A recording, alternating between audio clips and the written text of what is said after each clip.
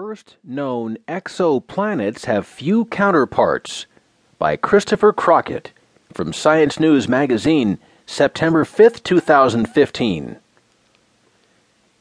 Planets and pulsars, the whirling cores of dead massive stars, appear to be an unlikely match.